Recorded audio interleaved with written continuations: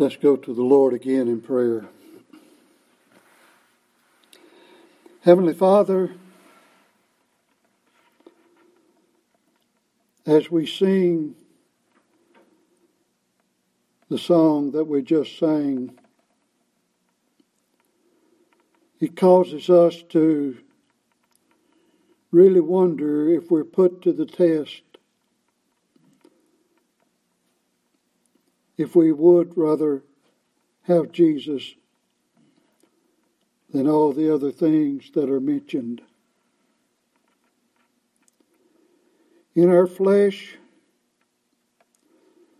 we desire to be pampered. We desire the ease of life. We desire recognition. We desire financial security and all of the other things of life.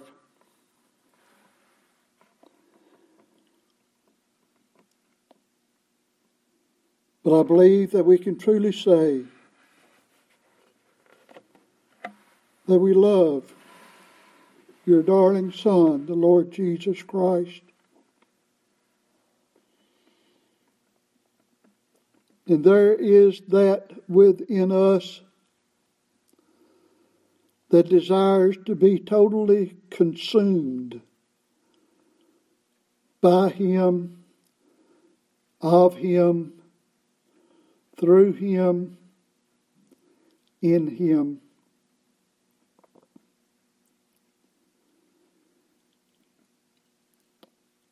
We know that we have to live out our lives in this sinful body. And we talk about departing and being with Christ, which is far better. And we talk about the resurrection of the body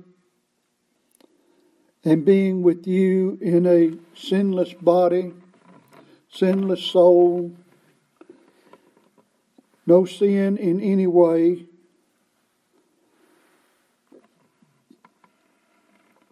And yet we don't even know what it is. We like to think about it. We anticipate it. We believe it shall be. Just as Abraham looked for a city that has foundations, of which you are the builder and the maker thereof. And so likewise we look for that city. We believe that we have been given a picture of it in the book of the Revelation. And as majestic and glorious as it is described there, we can't even comprehend that. We know what a pearl is. At least we know somewhat of its making. But a gate of pearl, we've never seen. The stones that are descriptive of the foundation, we tried to look them up and read about them. Sometimes when we're in a jewelry store or around where stones like that are for sale, we try to look at some of them and have somewhat of a comprehension of what it's all about, and we still cannot fathom it. We know what gold is, we know what a street is, but we cannot comprehend a street of gold. particularly clear as crystal. The river with the tree of life on either side.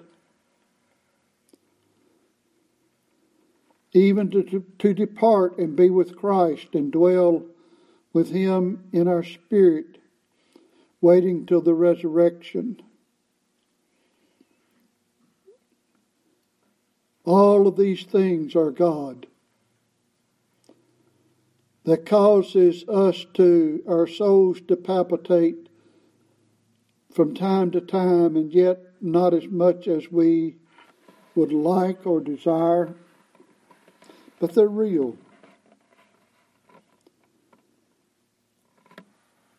Abraham knows what it is to be with you in spirit. We have the faith of Abraham.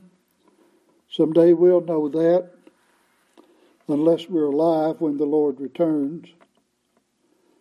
And then we suppose we'll bypass that state. Now, as we study your word, I pray that you would help us to grasp a few things that would be food for our souls. In Jesus' name, amen. Coming back to Galatians chapter 3, verses 11 and 12, we'll say a few things about them, but we will not go into the depth that we would go if we had not already covered that quite a bit in chapter 2 when it talks about living by faith. I'll read those two verses, and then we'll probably go on down into verses 13 and 14. In fact, I'll just read all four of them now. But that no man is justified by the law in the sight of God, it is evident, for the just shall live by faith. And the law is not of faith, but the man that doeth them shall live in them. Christ hath redeemed us from the curse of the law, being made a curse for us. For it is written, Cursed is every one that hangeth on a tree, that the blessing of Abraham might come on the Gentiles through Jesus Christ, that we might receive the promise of the Spirit through faith. No man is justified by the law. The law cannot justify. All the law can do is condemn. Then he says, the just shall live by faith. And we pointed this out beforehand. This is a quote from Habakkuk 2:4 that's quoted in Romans 1:17, here in Galatians 3:11, and in Hebrews 10:28, I believe it is.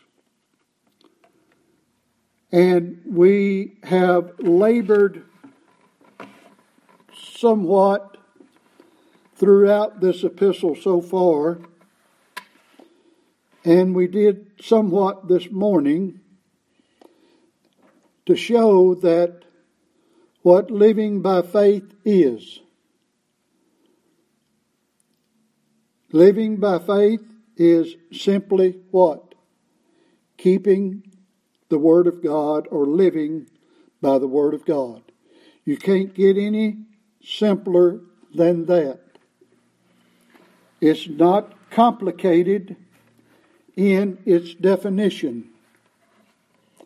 It is often complicated in application, because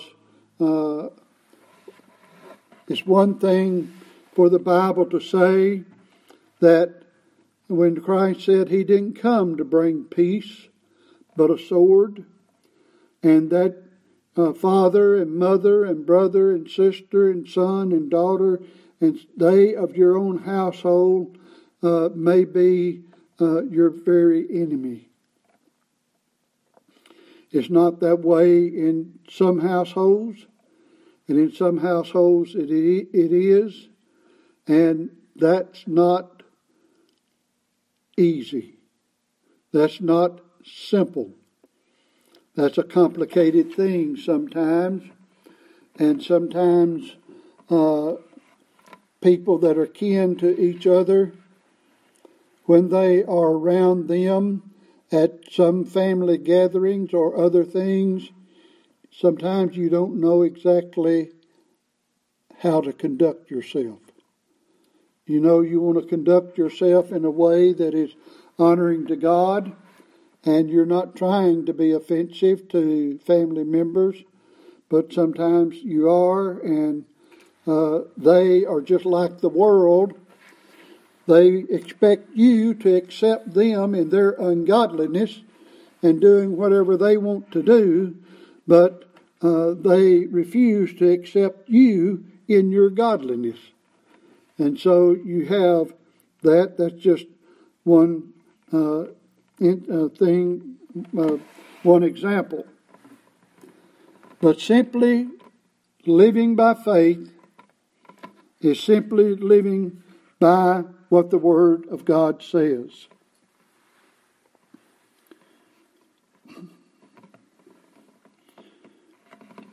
And such people that live by faith, they realize that they can never be justified by their own deeds or works.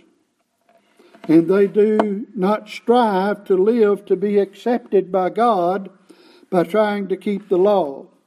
They desire to keep the law, they love the law, but they know that unless they are accepted by God in the righteousness of Jesus Christ, there is no salvation for them. And I know very well for myself, there's no salvation for me outside of the person and work of the Lord Jesus Christ. And since there is no salvation in keeping the law, and since the law only condemns us, we still need to be clear on this point, that we are to live in obedience to the law. It all centers around the motive. In other words, we don't live according to the law in order to gain from God. We live according to the law because our love and devotion to God. When the lawyer asked Christ, what is the greatest commandment, and or what he might do in order to inherit eternal life, Jesus Christ told him, thou shalt love the Lord thy God with all thy heart and with all thy soul and with all thy mind. This is the first and the great commandment. And the second is likened to it, thou shalt love thy neighbor as thyself. And on these two hang all the law and the prophets, these two commandments. You'll find that in Matthew 22, verses 37 through 40, and in connection with Luke 10:25. We are still obligated to keep these commandments as well as all of the moral precepts that are given to us in the Scriptures. And yet the law was not given to give life. The law was not given to provide salvation. The law was given to manifest sin. Romans 3, verse 20. Turn there.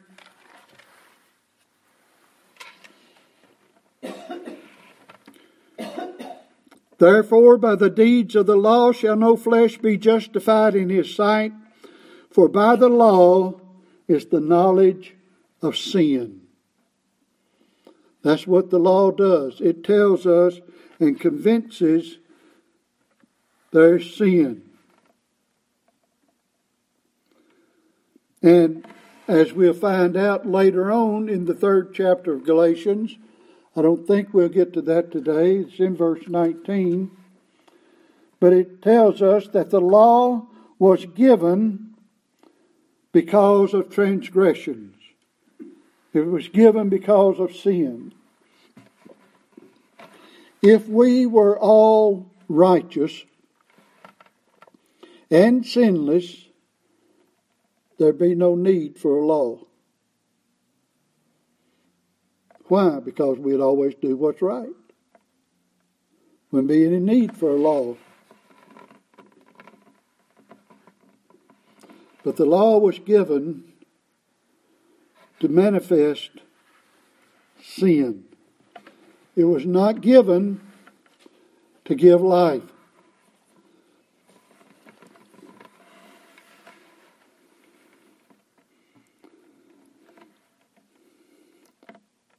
And yet, even though we are to keep the law and we're bound by the law, regarding our salvation, the law or the works of the law cannot save, and it is not to be obeyed in order for salvation. It's not to be obeyed in order for salvation. It is to be obeyed simply because not only did God give it, but as a dutiful child and a loving child desires to obey their parents, then the child of God desires to obey God's laws. Not in order to be God's child, but because he is God's child. And like I said, I think I said it even this morning, that it is obvious that the law cannot save, because no man has ever obeyed all of the law with his heart, soul, mind, body, and strength 24/7. If you break one law, you're worthy of eternal punishment. Eternal punishment. And he who lives under the law for salvation is in total bondage, and he is a slave to the law. And even though he's in total bondage to the law and a slave to the law, he hates the law. When a man is trying to do enough good in order to be saved, he gets to the point that he realizes that the more he tries, the worse off he is, and the more he tries, not only the worse off he is, the more he hates the very law that he's trying to keep. But the problem's not in the law. The problem's in us, because we can't keep it. There's no way that we can keep it. And even though we're under the law, and we're to obey the law, and we're to keep the law, we're not to do so in order to try to gain salvation. That is legalism. Often when men and women try to dress decently and not cross-dress, and as this society is going more and more and more, and I don't have any problem talking about the fact that cross-dressing is sin. It's just as sinful for a man to wear a dress as it is for women to wear pants. That's just cross-dressing. You can't slice it any other way. And you look at it historically and you look at it biblically, it's one and the same. And I know that this congregation, if I came in here today, or even if you were to come to my house and catch me sitting around in a dress, you'd probably think something about it. And I say, oh, well, I'm just wearing it because it's more comfortable. Well, it's not a matter of whether it's comfort or not comfort. It's a matter of thus saith the Word of God. I won't go back to Deuteronomy and go into all of that. But you can see where cross-dressing has brought our society. You can see where it is. Where a man can say he's no longer a man, he's a woman, and a woman can say she's no longer a woman, she's a man. And the idiocy of a person that has gone to school and is up for to be on the highest court of the land to say that she cannot define what a woman is. If she doesn't know what a woman is, how does she know that she is who she is?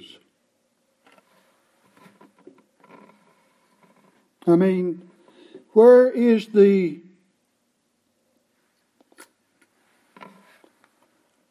lack of common sense? Just the lack of common sense.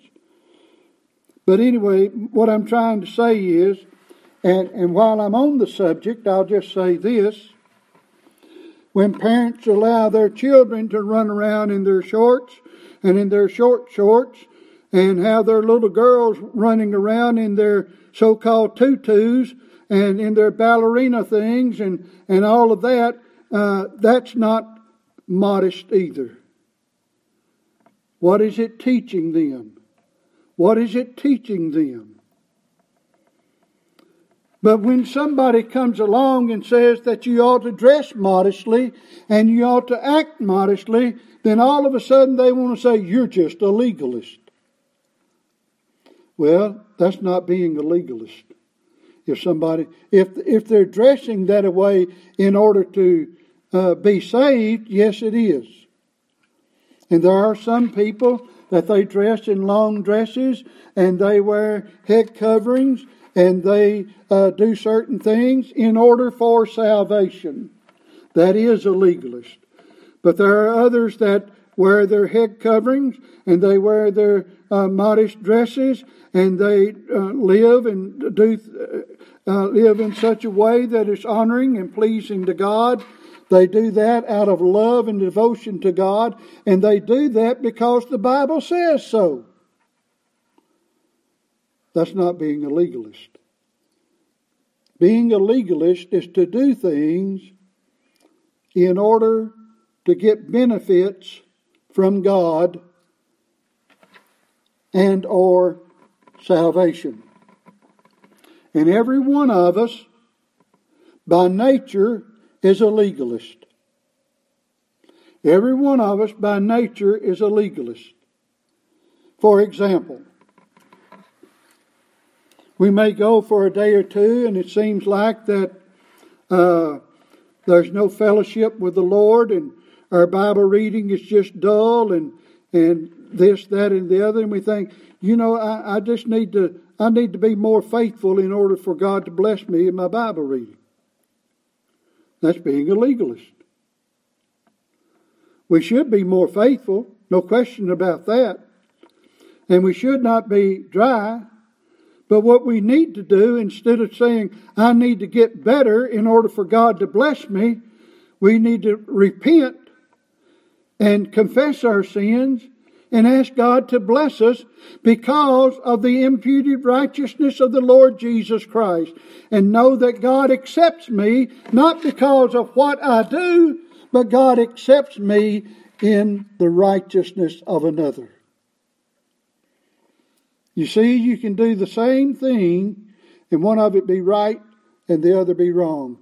It's the attitude and the purpose behind it all as to why we do what we do and ought to do what we do. The true believer trusts in the righteousness of God, and he strives to obey the law, that is, the Holy Scriptures, because of his great love to God and for what Christ has done for him in redeeming him from his sins. It is sad, from all appearance today, that people base their salvation on their works, though some would say otherwise. And why do I say that? Because often when you ask someone why they believe they are saved, too often such answers are given that they're kind to others and they believe that their good outweighs their bad. Most people think that way. Oh, I'm kind to others. I don't try to hurt anybody. I think I do more good than I do bad.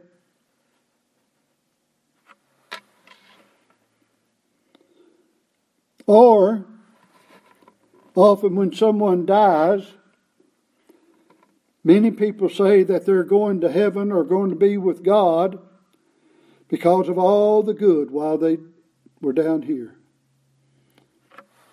Oh, so-and-so is just so good. You can have a rapist or a drug user and he get killed, maybe even by the police, and it's not the police's fault, and so on. You know, all the relatives, oh, he's just such a good person. He was just such a good, so kind. He never hurt anybody. He never did this. Oh, yeah, he broke into some stores and he stole some stuff, but, you know, he was just an oppressed child.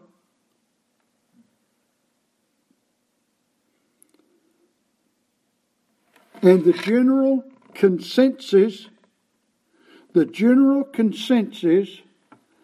of the population today is if anyone dies, I don't care who it is, he's in a better place. And they're living a life in that better place just like they lived down here. What I mean by that? Oh, the race car driver, he's driving a better car now. Or the golf player, he's really enjoying his golf game now. Or the actor that died, no matter how many he or she, no matter how many people they kissed and laid in bed with, and how many filthy words they used and took God's name in vain and all of that, well, they're out of their miseries now. Well, if God didn't grant them repentance, they're in more misery than they ever have been. But that's the general consensus. General consensus, some person dies and the news media talks about them in such a way that they're in a better place. Well, beloved, everybody's not in a better place. And as the song that's in one of our books talks about, the life they lived here below proves where they are afterward. But the general consensus of people is, let me ask this, when's the last, and I don't say that a preacher ought to do this, but have you ever been to a funeral where the person dead was said to be anywhere but in a better place?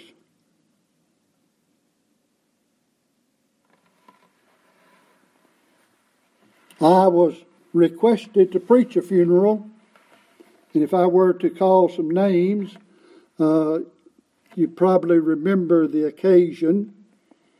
but I was requested to preach a funeral of an individual that the family told me that they had no indication that that family member had ever professed any faith in Christ or ever appeared to have any evidence of being a believer.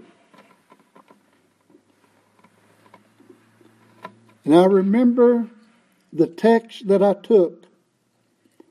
It was the rich man and Lazarus. And I preached.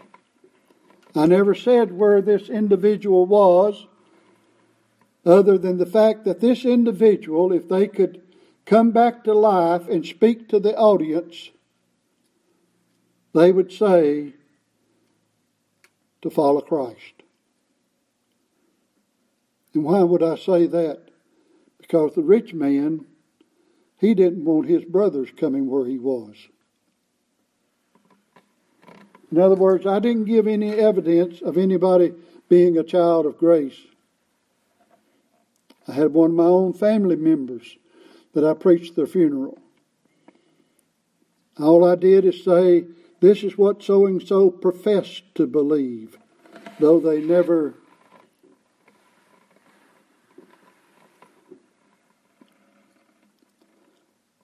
made public profession biblically. But I did hear of a man in Georgia one time that a funeral was being preached, and the preacher got up and said, I don't know why y'all called me to preach this man's funeral. He was a drunk. Everybody knew he was a drunk. Y'all drank with him. Why didn't you call your bartender instead of calling me? Well, I don't know that that was the proper place to do such a thing. But my point is this. The general idea of most people today is that if you die, then God accepts you. And what is that? That's nothing but based on works. It's not grace. It's based on works. They were a good person. Look what they did. They gave money to this, or they did things for that person, or it's always what they accomplished, what they did. That's nothing but works.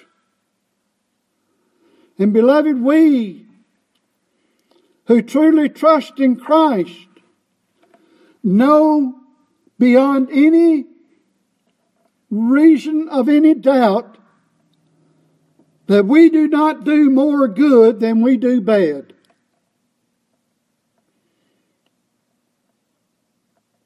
Now, we may not be out here on the street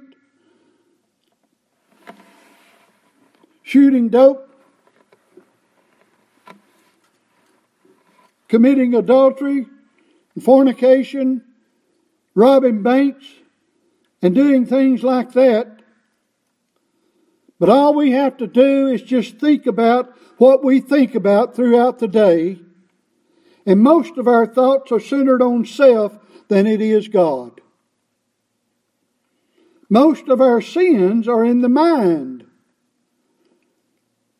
That's the reason we don't love the Lord our God with all our hearts and all our soul and all our mind and so on. Because our minds are we cannot get away from ourselves. People have tried to live a life of celibacy. Origen was a man that he wanted to live a life of celibacy, and he had such a problem with his sexual mind, he operated on himself and thought maybe by removing some of his sexual organs he might get better, but he couldn't do it because he couldn't get away from his mind. He couldn't get away from his mind. You see, my problem is me more than you. And your problem is you more than me. You can't get away from your mind. We can sit down and read a book or watch something on the computer or television, or maybe read a newspaper or a magazine and not have a bit of problem, and pick up the Bible and read 2 verses and fall asleep. Or our mind is wandering off somewhere else instead of on the Word of God.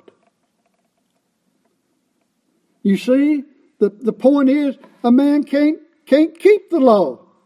And the harder he tries, the more in bondage that he is, because the harder he tries, the more he realizes how much a sinner he is. And we who have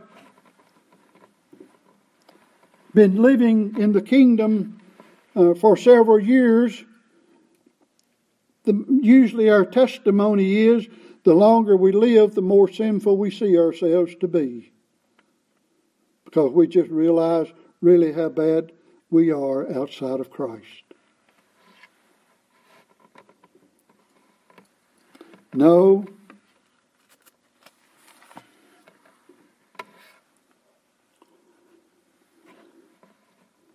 The law is not of faith, but the man that doeth them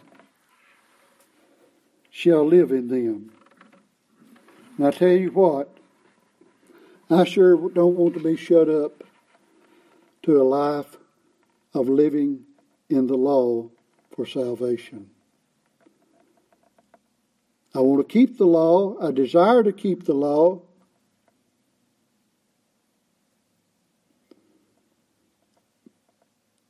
But I want the blessed assurance that Jesus is mine, that all of my righteousness is wrapped up in Him and not in me.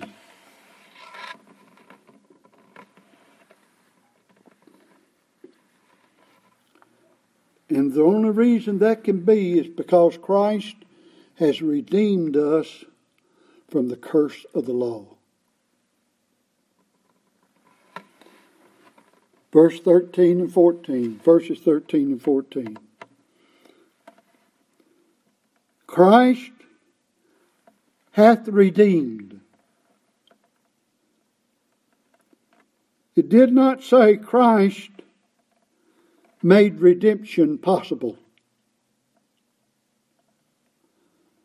If Christ made redemption possible, left up to me to do the rest, it never would have been done. Christ redeemed us from the curse of the law.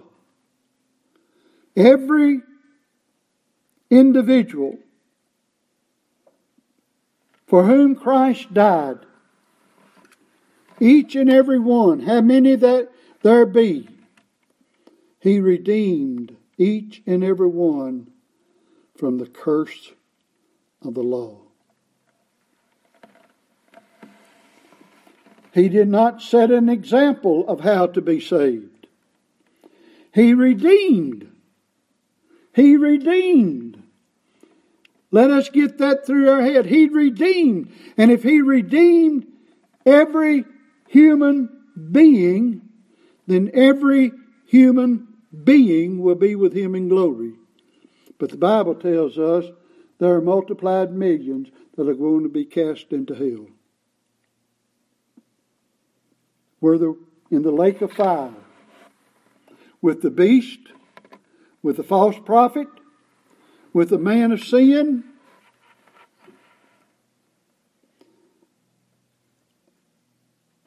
and they're cast into the lake of fire for the penalty of their sins.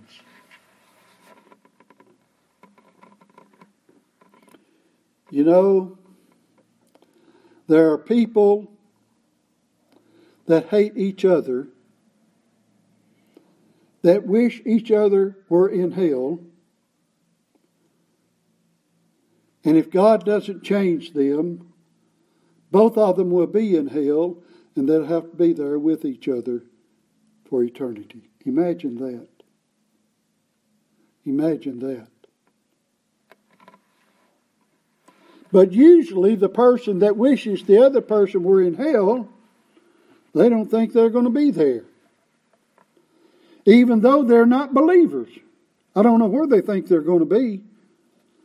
I don't know how they think they're going to escape. And I don't know what they're thinking about.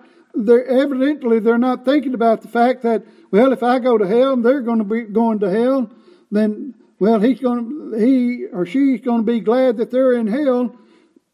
But evidently they're going to be worse than he or she is. You know, man is just totally insane, isn't he? Without Christ, he doesn't have a lick of sense. He may have the smartest IQ this side of the grave. But if he doesn't have Christ, he doesn't have a lick of sense. But Christ, beloved, hath redeemed us.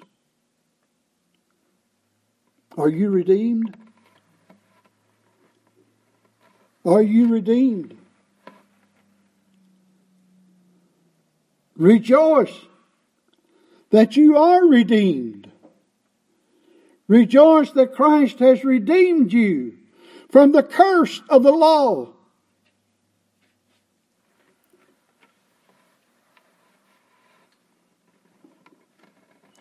Why? Well, let me say this. Christ did not pay for all sins except the sin of unbelief.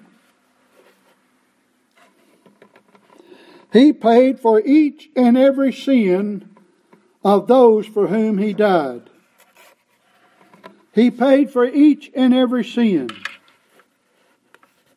And those who preach a gospel that Christ has done all that He could, and now it's left up to you to do the rest. Well, they can believe that if they want to, but if they do, they can't sing as I can sing. I can sing, Jesus paid it all. All the debt I owe. Sin had left a crimson stain, and He washed me white as snow. That's one rendering of it. That's what I like. Jesus paid it all. Every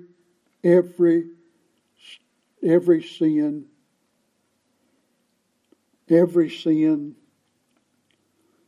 sin of idleness, sin of cold-heartedness, sin of an unjust anger against another, maybe unjust anger against a brother or sister, sin of lying, sin of stealing, sin of lust, sin of covetousness, sin of taking God's name in vain, not loving and respecting parents as I ought. Just go on and on and on.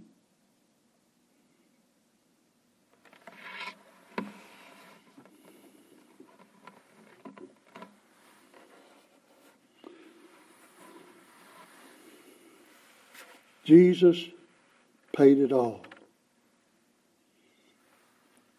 All the debt I owe. Hebrews 9:12 tells us that He obtained eternal redemption for us. Neither by the blood of goats and calves, but by His own blood. He entered in once into the holy place, having obtained eternal redemption for us. He didn't try to redeem. And it wasn't just a redemption here in time, but it's a redemption both here in time and in the future and forever. He obtained eternal redemption.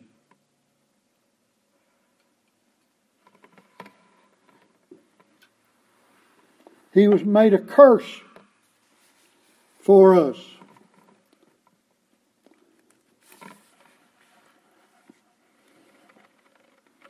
Since we're here in Hebrews 9, look at the last verse.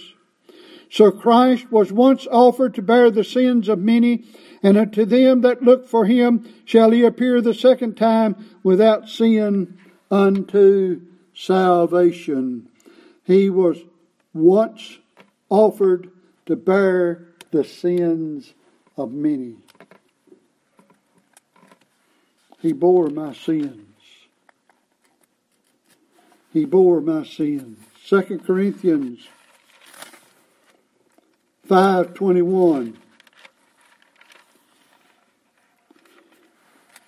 Christ was made sin for us. For he, that is God, hath made him sin for us, who knew no sin, that we might be made the righteousness of God in him. Just as Christ was made sin, we were made the righteousness of God. It wasn't Christ was made sin if.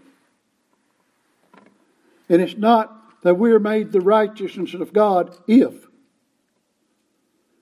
But it's all in Christ. He was made sin for us.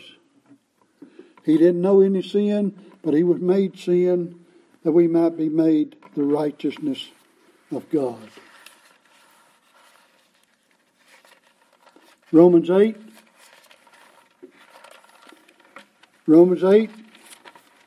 verse 3. For what the law could not do, in that it was weak through the flesh, God sending his own Son in the likeness of sin, the sinful flesh, and for sin, condemned sin in the flesh. Condemned sin in the flesh.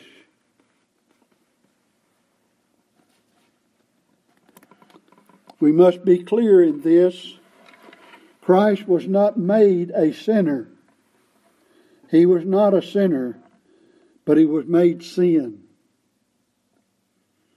He was judicially constituted sin. Sin is a verb. Sinner is a noun. Christ was not a sinner, but he was made sin. He was made sin.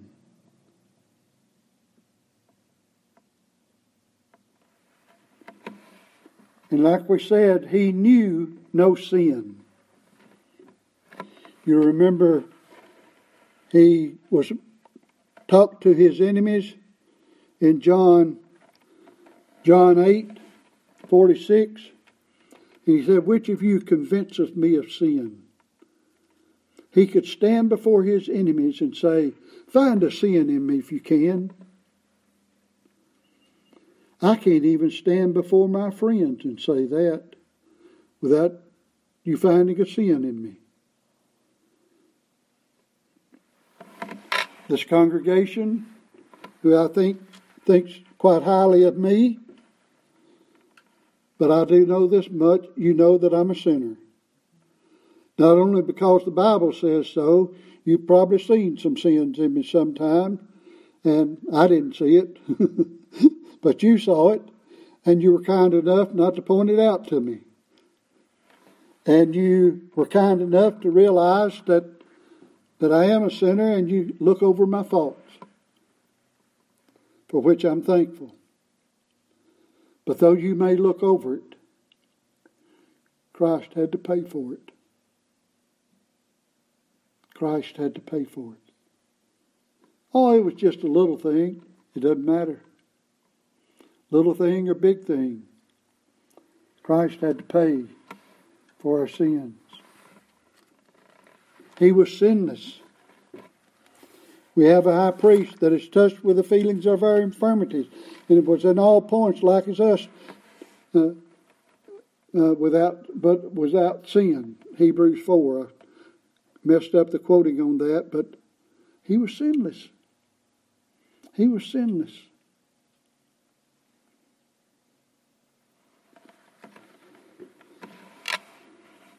Well, I'm going to stop here because I've got some more things I want to talk about on this, but if I try to get it all in, it'll run us far too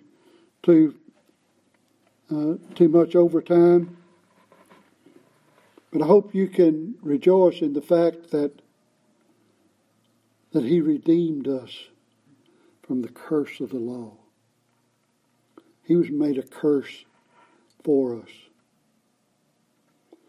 I say that, but the weight of it does not impact me as it ought, I'm quite certain. Let us pray. Heavenly Father,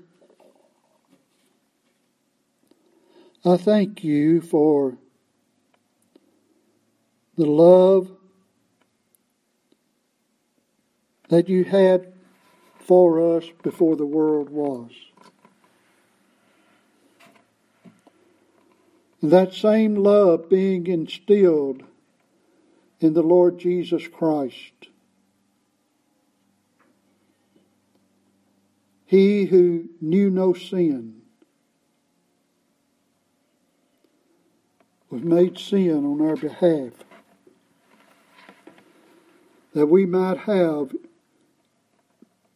your righteousness, not your inherent righteousness, but your imputed righteousness.